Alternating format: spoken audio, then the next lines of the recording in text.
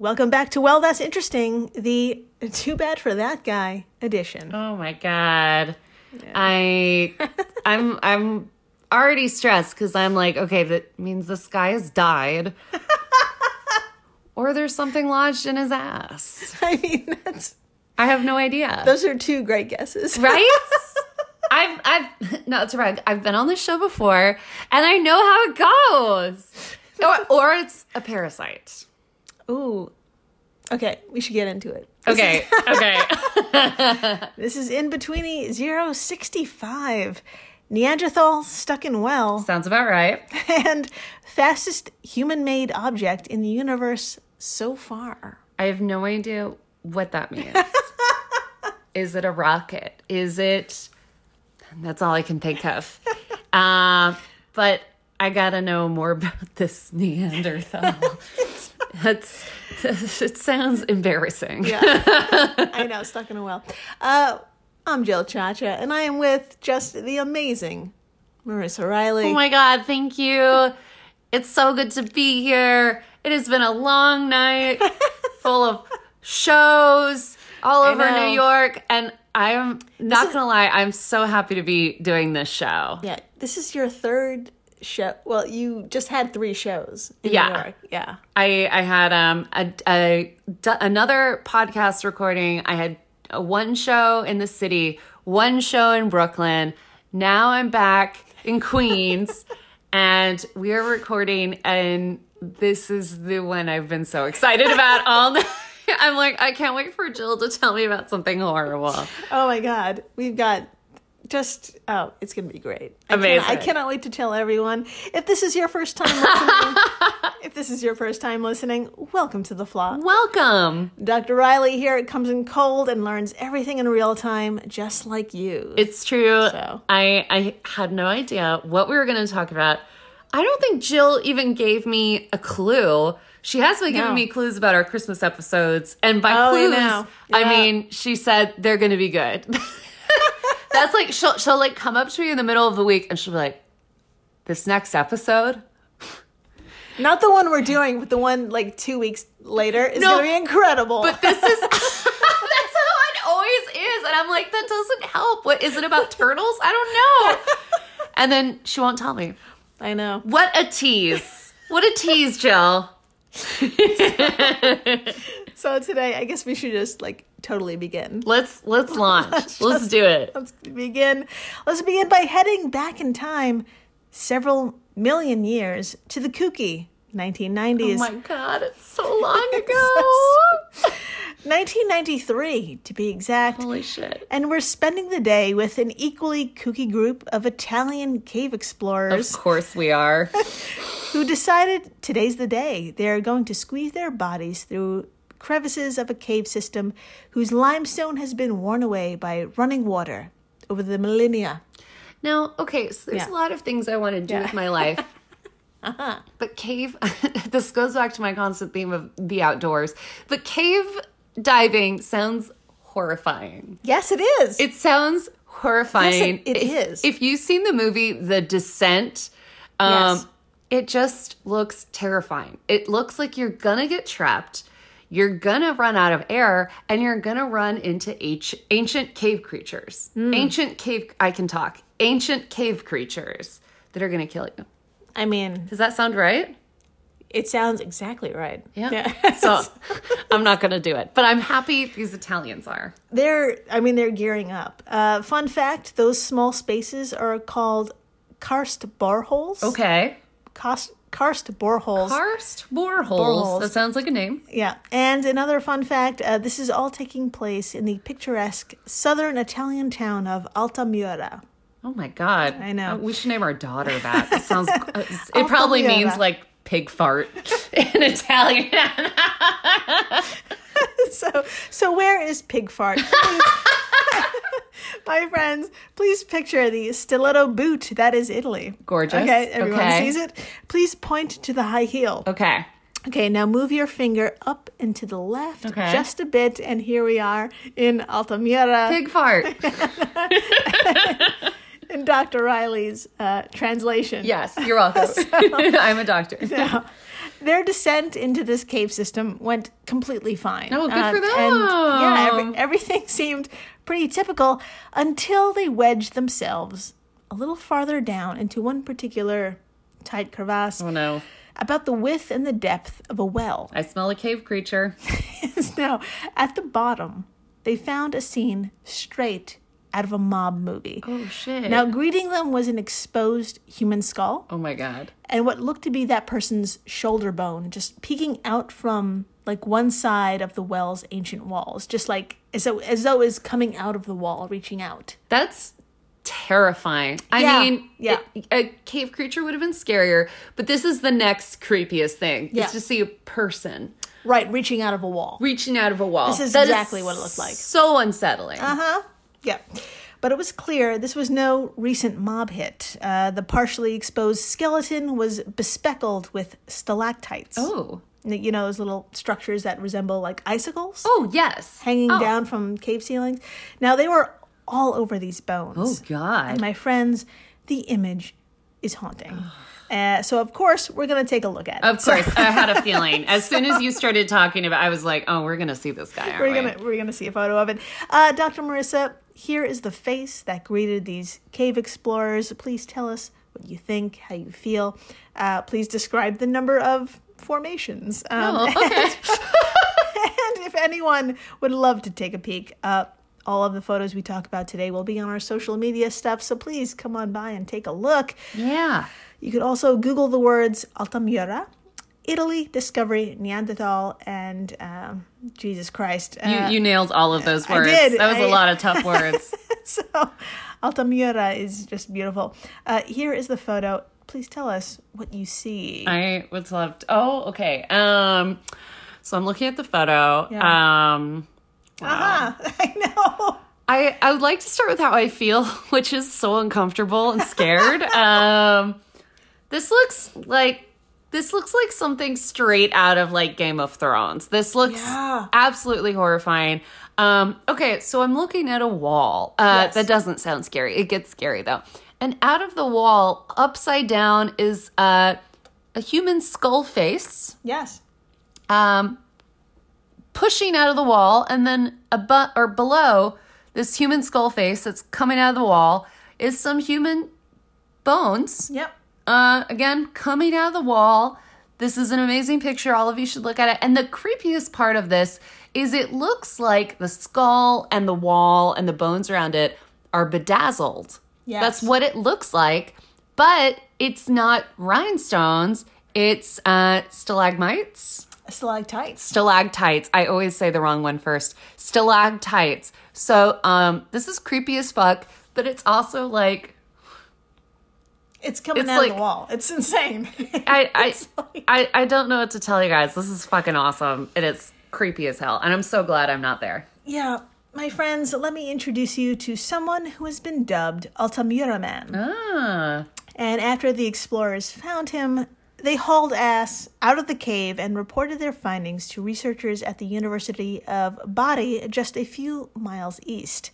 This led to a wave of anthropologists, biologists, and geologists gearing up and squeezing themselves into and down the same well as the explorers. It's a lot of people. It's so many people. And yeah, they saw the same sight. And yes, they were thrilled beyond belief with the finding. But there was a problem. Just one? I mean, yeah. Let's get to the biggest fucking problem. Okay. Dr. Marissa, according to phys.org, phys.org, an amazing website. Please check it out. Please tell us what was the problem and how did scientists deal with just how to try and figure out who Altamira Man could be. I would love to tell you because I'm also curious what the fuck happened to this guy. All right. Quote, the remains were embedded in rock and were covered in a thick layer of calcite. It was thought that excavating the remains would cause irreparable damage, and thus there they remained, leaving researchers to rely on casual observation for their studies. For that reason, there was some debate initially about morphology and age. Subsequent study led to a consensus that the remains were of an archaic Neanderthal of a Homo genus, believed to have been widespread in Europe 200,000 to 40,000 years ago. End quote. So this guy is fucking old. He's fucking old. But we're not sure. Not sure at all. I wouldn't be sure either. Yeah. If I saw some bones, I'd be like, I have no idea. Yeah. Couldn't tell you. Yeah. Altamira Man was stuck as fuck, and his skeletal remains over time became fused to the surroundings and fused to the growing stalactites. Their best guesses on who this person was and the time period they lived could only be vague and vast estimates based solely on the size of the formations around him. Wow. So, yeah, just a quick refresher. We've spoken about stalactites before. Mm-hmm. Remember the episode, You Really Need to Look at These Holes? Do you remember that title? I couldn't forget that episode if I tried. Yeah. That one is tattooed in my brain. Yeah. We mentioned that stalactites grow less than 4 inches every 1,000 years. It's slow growth. That is slow. So slow. It's so slow. I'm like upset at how slow that, like, hurry up! So with all the measuring and the math, they suspect that this being lived as far back as 200,000 to 40,000 years ago, which is like a huge time frame. Yeah. I mean, Jesus. That doesn't help. No, it does not. I mean, it helps, but I feel like we could do better. Yeah. Science, come on. Yeah. So it was the best they could do in 1993. Oh, I forgot it was the 90s. That's right. But hold on to your skulls. Oh, shit. Because we're time traveling forward to, honestly, the shittiest year, but if you had to be alone in a cave, it was the best time. Oh, no. It's 2020. No. Yeah. Why? Why? That's right, my friends. 2020, I mean, we live in a time where DNA and dating technology can solve just about everything, and the Altamira Man mystery is not a problem whatsoever. Okay. All right. So, as reported by the Journal of Human Evolution, a team of scientists led by Giorgio Manzi. Amazing name. Sorry. You want to say it together? Giorgio Manzi. Of these, I'm hungry now. Of these Sapienza, literally, it's Sapienza, University of Rome. I get it. They were able to extract a genetic sample from the shoulder of our eternally trapped man and samples of that calcite. Now, it wasn't easy to do. Just to give you an idea of how far down this body was, it takes 20 minutes to reach it. That's quite a commute for a cave. 20 minutes. Quite a commute. And you're like on the ropes and all that shit. That's how tight and just, 20 minutes. I'm claustrophobic for them. Ooh. Yeah. But they fucking succeeded. Dr. Marissa, please tell us, what techniques did they use and what exactly did they find? I would love to talk about this. All right. According to Ingrid Barnett of Ripley's.com, quote, they used uranium, thorium dating to reveal that the stalactite in which the skull is embedded dates between 187,000. It's such a big number. I'm not ready for it. 187,000 and 128,000 years ago. They plan to test the sample DNA to find out whether it can be sequenced. If the DNA can be sequenced, they can hope it will reveal significant details about Neanderthals and their place in the history of humanity. In the meantime, these findings make Altamira Man the oldest Neanderthal bone sample to ever yield DNA. End quote. So the Altamira Man is like the oldest man. It's like it's the oldest person to ever yield DNA. Yeah. It's the oldest man with an asterisk. Yeah, that's right. But that's so crazy. It's insane. It's so funny because earlier I was like, I've heard of this before. I feel like I've seen like a Guardian article or something about the Altamira Man. Yeah. And so, Altamira, apologies. And now I'm like, oh, because it's an old guy. Old as fuck. Yeah. I figured it out. Yeah. So, as researchers attempt to sequence this person's DNA, we can tell by the jawline and the teeth that this person was a young adult male who didn't have the best oral health. Okay. He reportedly was missing 2 teeth and had lots of plaque, which is actually quite surprising for his species, Homo neanderthalensis. Really? Yeah. Who walked the earth for a damn long time, from about 350,000 to 40,000 years ago. And apparently they were adamant about dental hygiene. Really? I know. Jacopo Mojo.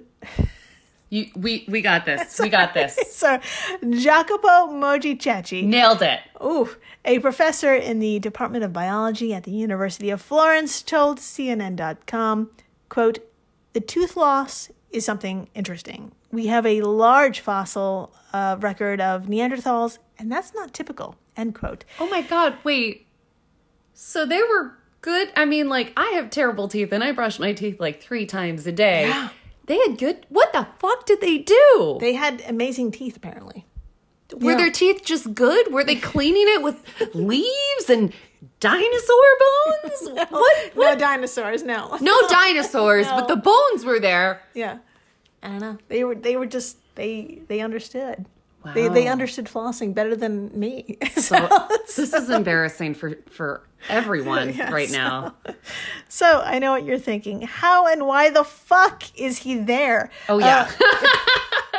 Let's move on from the teeth. Great question. My theory, a guy who's missing 2 teeth and is probably the kind of guy to say, "Hold my beer," and went into the cave and never came out. Yes, 100% your theory. Yeah. I'm with it. Now, there's no way to ever know why he went in, but Jacopo had a theory and what happened once he went inside. Oh So, my God. Dr. Marissa, please tell us what he told CNN back in late 2020 in a very dramatic and Italian way. I would love to. I can't do an Italian accent, but I can do a dramatic rendition of this. All right.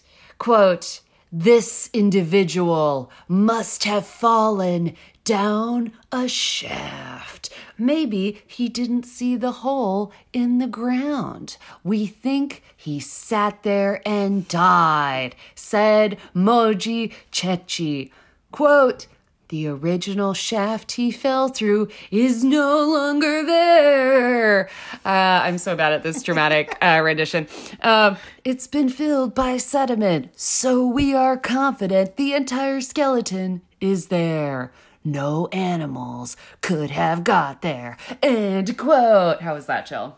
It's, I think that's the hardest I bombed tonight. you tried your spookiest. I tried my spookiest. I love it. Wait, Pete, it sounds like he fell. Yeah, I mean, basically he fell through an opening in the floor and was unable to get out, subsequently dying of dehydration, Ouch. probably. It's very difficult to say, but one day, perhaps another 20 years from now, we could safely remove Altamira Man and see the rest of his body, which reveals a lot more. Yeah, maybe he had a tail. I know, maybe he had a tail. I'm a murderino, so I'm wondering if he was just dumped there, after some ancient Italian hit job. Oh. Especially since he was upside down, which is very interesting. Yeah. As, I'm going with murder. I don't think this is aliens. I do think this is homogeneous murder. yeah, they just threw him down there. Yeah, in my opinion. Yeah. So time will tell. After the break, we're moving on from stuck to warp speed. Oh, shit. I know. Stay tuned. Please do. And we're back. We are so back. We're back, and it's 2018, and all eyes are on the launch pad at Cape Canaveral Air Force Station in the Sunshine State, which is, of course, Florida. Aha! Back in Florida, I see. That's right. Believe it or not, this story has the words Florida and success in it, which is rare. What? And Florida, look at you!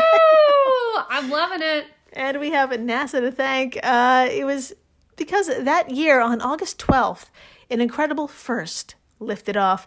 Dr. Marissa, please tell us what is so unique about the satellite NASA sent into space. I would love to talk about it. All right, from nasa.gov, quote, The Parker Solar Probe is humanity's first visit to a star. I know. Oh my God. NASA's historic Parker Solar Probe mission is revolutionizing our understanding of the sun, where changing conditions can propagate out into the solar system, affecting Earth and other worlds. Parker Solar Probe travels through the sun's atmosphere closer to the surface than any spacecraft before it, facing brutal heat and radiation conditions to provide humanity with the closest ever observations of a star, end quote.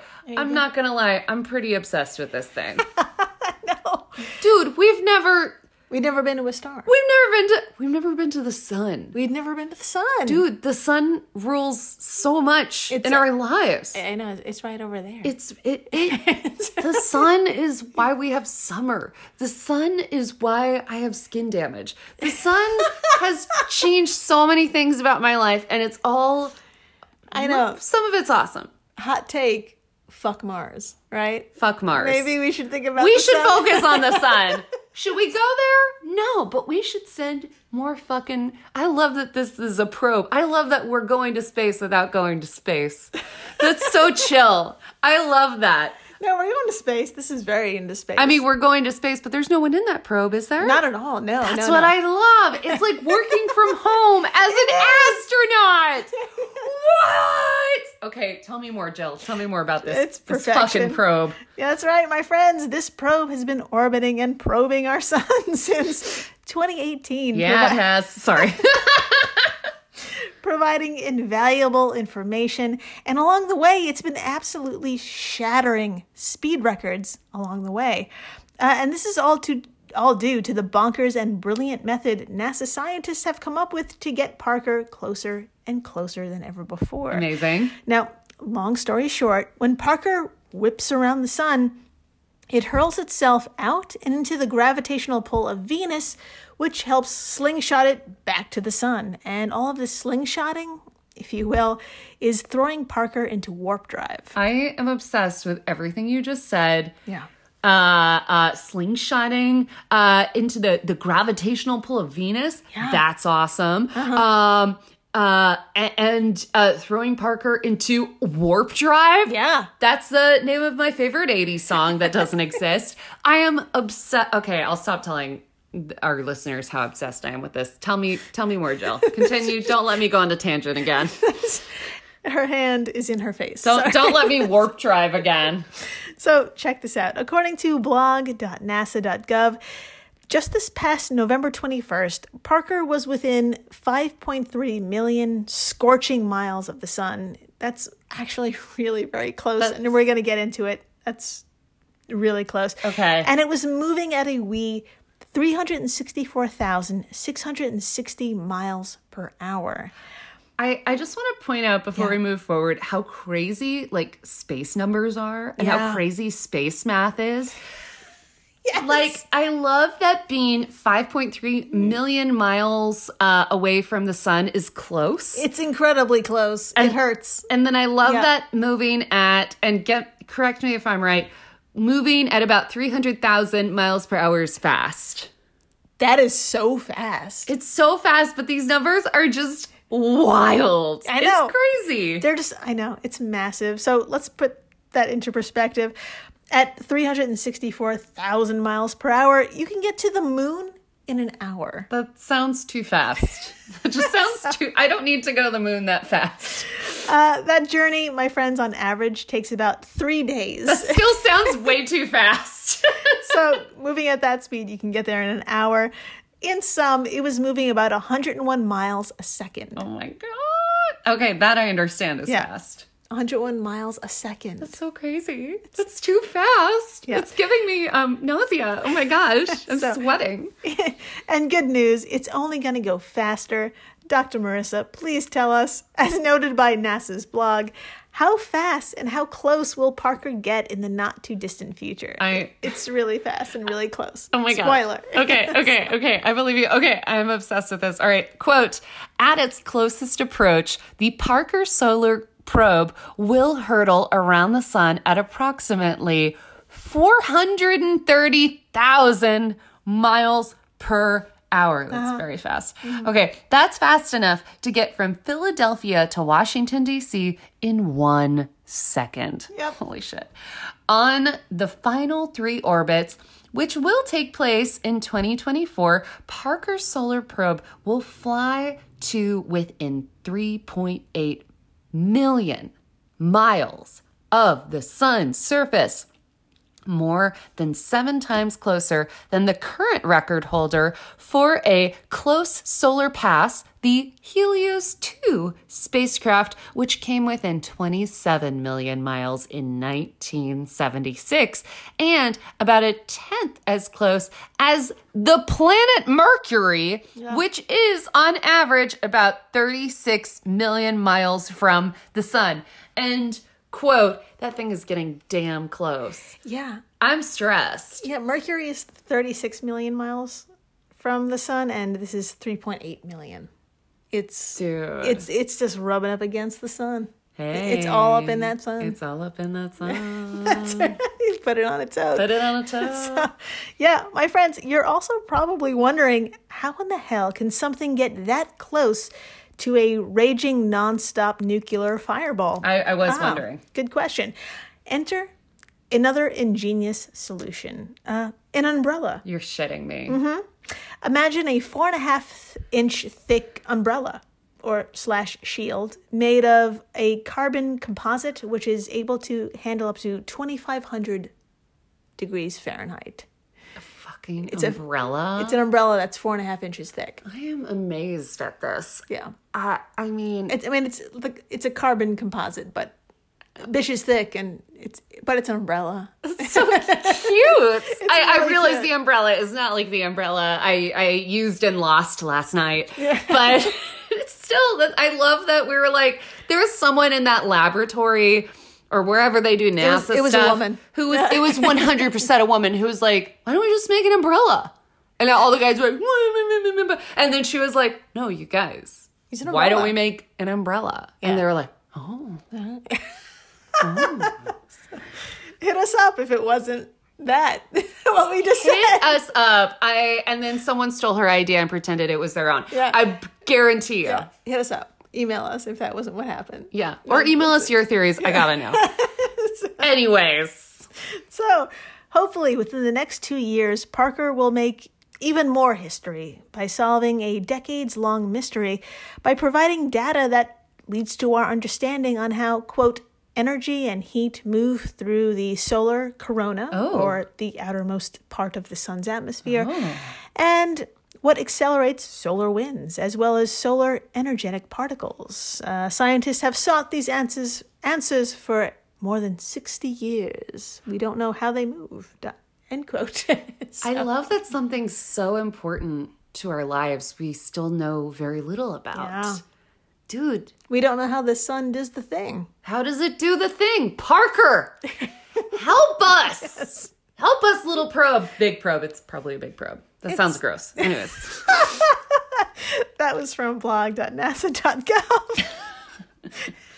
So now here's the thing that will really blow your mind. More than it already has? Yes.